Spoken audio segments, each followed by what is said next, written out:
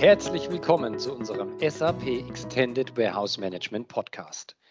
Jetzt wird produziert, SAP EWM in der Produktion. Heute widmen wir uns also in unserem Podcast den produktionsnahen Legern, also Leger, die für die Produktionsversorgung oder für die Einlagerung produzierter Güter genutzt werden. Mein Name ist Andreas Rupp, ich bin Solution Advisor bei SAP im Bereich digitale Logistik und gemeinsam mit mir im Podcast mein Kollege Matthias Nater. Hi Matthias. Hi. Ja, das Thema Produktion spielt ja schon seit Anfang an eine Rolle im EWM und hat sich über die letzten Jahre auch massiv weiterentwickelt. EWM kann heute als Intralogistiksystem gesehen werden, welches alle logistischen Prozesse rund um die Produktion abdecken kann. Und die Vielfalt der zur Verfügung stehenden Prozesse ist eigentlich zu viel für einen einzigen Podcast. Und dennoch möchten wir versuchen, heute einen Überblick über diese Möglichkeiten zu geben. Völlig richtig. Also legen wir am besten los. Im Fokus der Logistik stehen zunächst häufig die Produktionsbereitstellungsprozesse. Das heißt, alle Prozesse, die im Lager ablaufen, um die Ware zur richtigen Zeit in der richtigen Menge an die richtigen Bereitstellungsplätze in der Produktion zu bringen. Und hier bietet EWM ja sehr viele verschiedene Möglichkeiten in der Integration mit SAP PP, also dem Modul in SAP ERP, für die Produktionsplanung, Ausführung und Steuerung. Zunächst einmal nutzt EWM die Produktionsversorgungsbereiche aus dem PP als Ziele für den logistischen Prozess und kann darüber hinaus sogar noch eine feinere Unterteilung innerhalb der PVBs vornehmen, um Materialien dann an die exakten Bereitstellungsplätze liefern zu können. Also zum Beispiel, wenn eine Maschine oder Linie, die als ein PVB abgebildet ist, mehrere physische Anlieferplätze hat.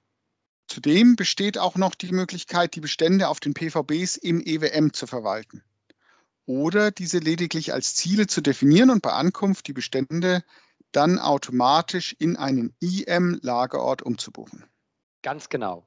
Und EWM ist dann in der Lage, im Rahmen der klassischen Produktionsintegration Auslieferungsanforderungen oder Umlagerungsanforderungen für die Bereitstellung vom SAP PP-Modul zu erhalten.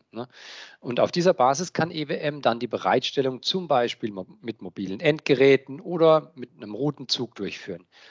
Der Trigger ist die Funktion WM-Bereitstellung im PP-Fertigungsauftrag oder Produktionsauftrag, welche zum Beispiel aber auch an die Auftragsfreigabe gekoppelt werden kann.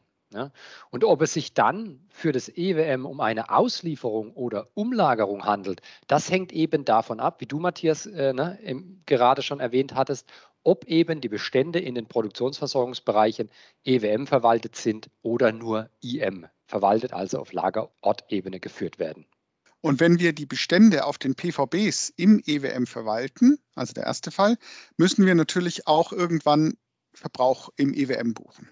Dafür werden dann Verbrauchsauslieferungen aus dem PP an EWM gesendet, also zum Beispiel, wenn ein konkreter Verbrauch eben gebucht wird, beispielsweise in der MIGO oder alternativ, wenn eine retrograde Entnahme bei Rückmeldung stattfinden soll. Mhm. Und im EWM stehen dann für die Überwachung dieser Auslieferungen eine spezielle Fiori-App zur Verfügung, mit der die Kunden sehr einfach einen Überblick über die geplanten Bereitstellungen haben, mit der sie Aufgaben für die Kommissionierung anlegen können, also für die Kommissionierung im Rahmen der Bereitstellung und mit der sie auch Warenausgänge dann buchen können. So funktioniert also die klassische Produktionsintegration für die Bereitstellung mit dem SAP EWM. Seit dem Release 9.2, also seit 2015, gibt es zudem die sogenannte erweiterte Produktionsintegration. Hierbei werden Produktionsaufträge an EWM verteilt und EWM legt die Produktionsmaterialanforderungen zum Produktionsauftrag an. Kürzer heißt dann im Englischen Production Material Request und eben PMR. Das ist im Grunde eine Kopie des Produktionsauftrags, welche um lagerspezifische Daten im EWM angereichert wird, also zum Beispiel exakten Zielplatz in der Produktion oder die Bereitstellungsmethode. Genau. Und auf Basis der Produktionsmaterialanforderungen oder PMR kann dann im EWM eben bereitgestellt werden und es kann auch der Verbrauch im EWM gebucht werden. Das heißt, die Verbrauchsbuchung wird im EWM angestoßen, also dort, wo auch platzgenau Informationen bezüglich Charge, Serialnummern oder Behälternummern verfügbar sind. Und die Verbrauchsbuchung im EWM triggert dann wiederum eine Nachricht an die SAP-Bestandsführung, um dort einen Materialbeleg zu erzeugen. Ja, sowohl für den Anstoß der Bereitstellung als auch für die Verbrauchsbuchung sowie für die Rücklagerung von Waren vom PVB, also vom Produktionsversorgungsbereich ins Lager, stehen im EWM wiederum intuitive Apps zur Verfügung. Ja, und die Bereitstellung, das ist auch ein wichtiges Thema, die lässt sich natürlich auch auf Basis von Planzeiten im Hintergrund dann komplett automatisieren, ohne noch manuell eingreifen zu müssen. Ein Punkt noch. In der Regel werden in der Produktion heutzutage auch Betriebsdatenerfassungssysteme oder MES, also Manufacturing Execution Systeme, eingesetzt. Und häufig stoßen diese Systeme die Bereitstellung und die Verbrauchsbuchung dann an. Und hierfür sind natürlich alle beschriebenen Funktionen der erweiterten Produktionsintegration, die wir also eben genannt haben, im EWM auch über APIs von externen MES-Systemen nutzbar. Ja. Und natürlich haben wir auch SAP-eigene MES-Systeme, wie beispielsweise SAP ME oder SAP DMC, die Digital Manufacturing Cloud. Zu diesen MES-Systemen existieren dann natürlich, ja, wie man es von SAP kennt, Standard-Integrationsszenarien. Okay, Andreas, lass uns mal ein konkretes Beispiel durchspielen. In PP wird ein Produktionsauftrag angelegt und der wird dann an DMC und an EWM als eben PMR verteilt. Dann stößt der Produktionsmitarbeiter aus seinem DMC-Dialog die Bereitstellung für die Komponenten für den nächsten Produktionsschritt an. Das heißt, DMC informiert daraufhin dann das EWM, die Bereitstellung durchzuführen. EWM liefert auf Basis des PMRs und meldet DMC anschließend die Ankunft am Bereitstellungsplatz zurück.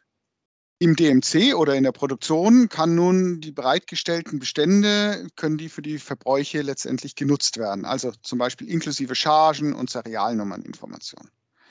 Der Produktionsmitarbeiter erfasst wiederum in seinem DMC-Dialog den Verbrauch und DMC bucht diesen dann direkt in EWM.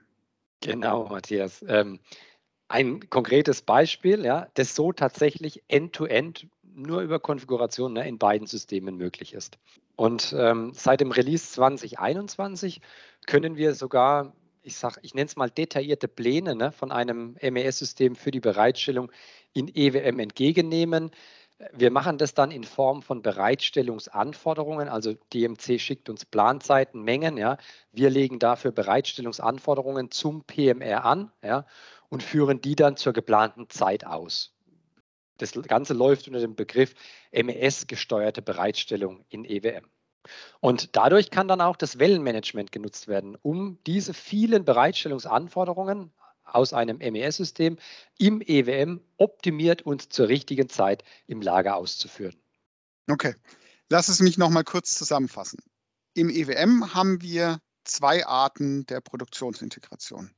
Die klassische über die Lieferungen und eben die erweiterte Integration über die Produktionsmaterialanforderungen, den PMR. Und natürlich unterstützen wir Szenarien sowohl für die diskrete Fertigung, die Prozessfertigung und auch die Serienfertigung. So ist es. Matthias, bleibt eigentlich die Frage, wann soll ich als Kunde denn nun eigentlich welche, ja, Art der Produktionsintegration wählen? Oh, so eindeutig ist das nicht mehr. Also früher gab es am Anfang nur die lieferbasierte Produktionsintegration. Dann kam mit EWM 9.2 der PMR dazu. Da gab es dann auch einige Einschränkungen, also eben zum Beispiel, wie du vorhin gesagt hast, wenn man mit Wellen bereitstellen wollte, das ist ja eben seit kurzem, wie von dir erwähnt, nun auch über PMR-Szenario möglich. Für die Serienfertigung hingegen ist die Bereitstellung nur über Lieferungen möglich. Und auf der anderen Seite die DMC-EWM-Integration wiederum, die läuft standardmäßig nur über den PMR. Und für den PMR gab es ja in den vergangenen Releases auch viele Innovationen. Genau, und einen Punkt, den ich vielleicht noch zusätzlich erwähnen möchte, ist auch das Thema Unabhängigkeit in dem Szenario mit dem PMR bin ich auch etwas unabhängiger natürlich wie im lieferbasierten Szenario. Ne? Denn ich habe den Produktionsauftrag im EWM und kann dann im Endeffekt unabhängig vom S4-System bereitstellen und auch Verbrauch buchen. Ja? Das ist, denke ich, auch noch ein Punkt, der zu erwähnen ist. Aber es gibt ja darüber hinaus noch weitere Möglichkeiten, die Produktion mit Materialien zu versorgen. Und beliebt und bekannt bei Kunden und generell ist zum Beispiel der Kanban-Prozess. Und der Kanban-Prozess in ERP ist auch mit SAP EWM beispielsweise integriert. So wird zum Beispiel, wenn ein Kanban im Kanban Board of Layer gesetzt wird, automatisch eine Auslieferung oder eine Umlagerung für das EWM verwaltete Lager angelegt, um entsprechend einen Kanban-Nachschub durchzuführen. Und in einem integrierten EWM im S4HANA, also im Embedded EWM, können sogar direkt die Lageraufgaben für die Bereitstellung angelegt werden. Das heißt, es werden keine Zwischenbelege mehr wie eine Auslieferung oder Umlagerung mehr benötigt. Und diese braucht es dann eben nur noch im dezentralen EWM als Integrationsbeleg. Okay. Andreas, vielleicht noch ein paar Sätze zu den unterschiedlichen Bereitstellungsarten eben. Also im Rahmen der Produktionsintegration werden natürlich die verschiedenen Bereitstellungsarten unterstützt. Also die Bereitstellung von Kommissionierteilen, die speziell für einen Auftrag dann auch bereitgestellt werden müssen. Weiterhin auch noch die Abrufteile, das heißt die gemeinsame Bereitstellung gleicher Materialien zu verschiedenen, also zu mehreren Produktionsaufträgen.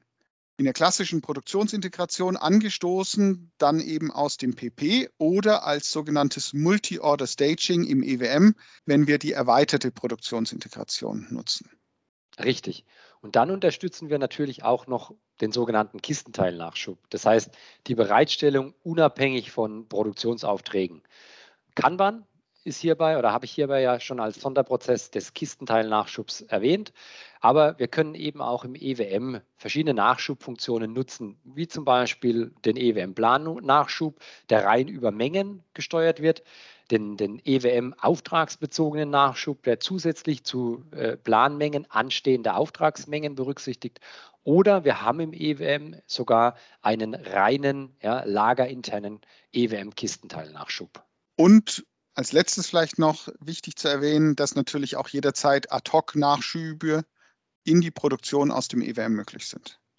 Mit S4HANA und dem integrierten EWM unterstützen wir zusätzlich auch noch Just-in-Time-Prozesse, also JIT, und nutzen dafür in EWM einen speziellen JIT-Beleg, über den die Bereitstellung an die Produktion oder Montage aus dem Lager Just-in-Time dann eben erfolgt. Stichwort ist hier Supply to Production. Ja, Matthias, ich denke, wir haben nun sehr viele Details zur Produktionsbereitstellung mit EWM angesprochen. Ja. Widmen wir uns mal der anderen Seite der Produktion und damit meine ich natürlich die Wareneingänge aus Produktion. Denn auch hier haben wir diverse Möglichkeiten mit dem EWM. Ja, auch alles, was produziert wird, kann mit EWM vereinnahmt, eingelagert oder natürlich auch direkt versandt werden. Also die Rückmeldung kann hierbei aus dem SAP PP kommen. Dann arbeiten wir im EWM mit Anlieferungen. Wir können aber auch den Wareneingang direkt in EWM auf Basis eines Produktionsauftrags buchen und sind damit unabhängig von der Verfügbarkeit des ERP-Systems. Natürlich kann auch ein MES-System wie die DMC uns die Wareneingangsbuchung direkt ins EWM schicken. Und wenn wir dann mal den Wareneingang haben, dann können wir natürlich auch Q-Prüfungen, stattfinden lassen. Ne? Und hierbei spielt die EWM-QM-Integration dann wieder eine entscheidende Rolle. Das heißt, zusammen mit dem EWM kann ich die SAP QM nutzen, um beispielsweise Merkmalsbasierte Prüfungen im Rahmen des logistischen Wareneingangsprozesses zu unterstützen. Und letztendlich nach der Prüfung wird die Ware dann eingelagert oder, wie bei vielen Kunden auch der Fall, direkt an ein Verteilzentrum versendet. Das heißt, aus dem EWM-Wareneingang aus Produktion geht es über ein Cross-Docking direkt zur Verladung Richtung Kunde oder Versandzentrum eben. Und damit noch nicht genug. Ja. Für dieses Jahr sind weitere Innovationen für SAP EWM im Bereich Industry 4.0 geplant. Zum einen steht auf der Product Roadmap für das Release 2022 die Unterstützung von WIP-Beständen in SAP EWM, also Work in Progress. Die Idee ist, dass nur zwischen EWM und der SAP DMC, der Digital Manufacturing Cloud, ein Prozess möglich wird, um Bestände aus der Produktion temporär in EWM zwischenzulagern und dann zu einem späteren Zeitpunkt wieder abzurufen, ja, ohne dass dafür das ERP beteiligt sein muss. Ja, wie gesagt, dieser Prozess geplant für Q4 2022. Andreas, wo wir gerade schon beim Ausblick sind, für die modulare Produktion wird sicherlich SAP Warehouse Robotics interessant. Ein neues Produkt ist für Q2 diesen Jahres geplant als Ergänzung zum EWM, um fahrerlose Transportsysteme und kollaborative Roboter, die häufig im Produktionsumfeld zum Einsatz kommen, herstellerunabhängig an EWM anbinden und steuern zu können. Genau, ein spannendes Thema, Matthias. Genau, alles Innovationen, welche die Digitalisierung der Produktionslogistik mit SAP EWM mit Sicherheit noch besser machen, als sie es, ich denke, da spreche ich für uns beide, ohnehin schon ist. Ja. Und ich denke, es wurde im heutigen Podcast auch deutlich, dass Produktionslogistik ein Fokusthema von SAP EWM ist und dass wir die Produktionslogistik der Zukunft immer auch im Zusammenspiel mit SAP EWM sehen. Ja, in diesem Sinne, vielen Dank fürs Zuhören und bis zum nächsten Mal.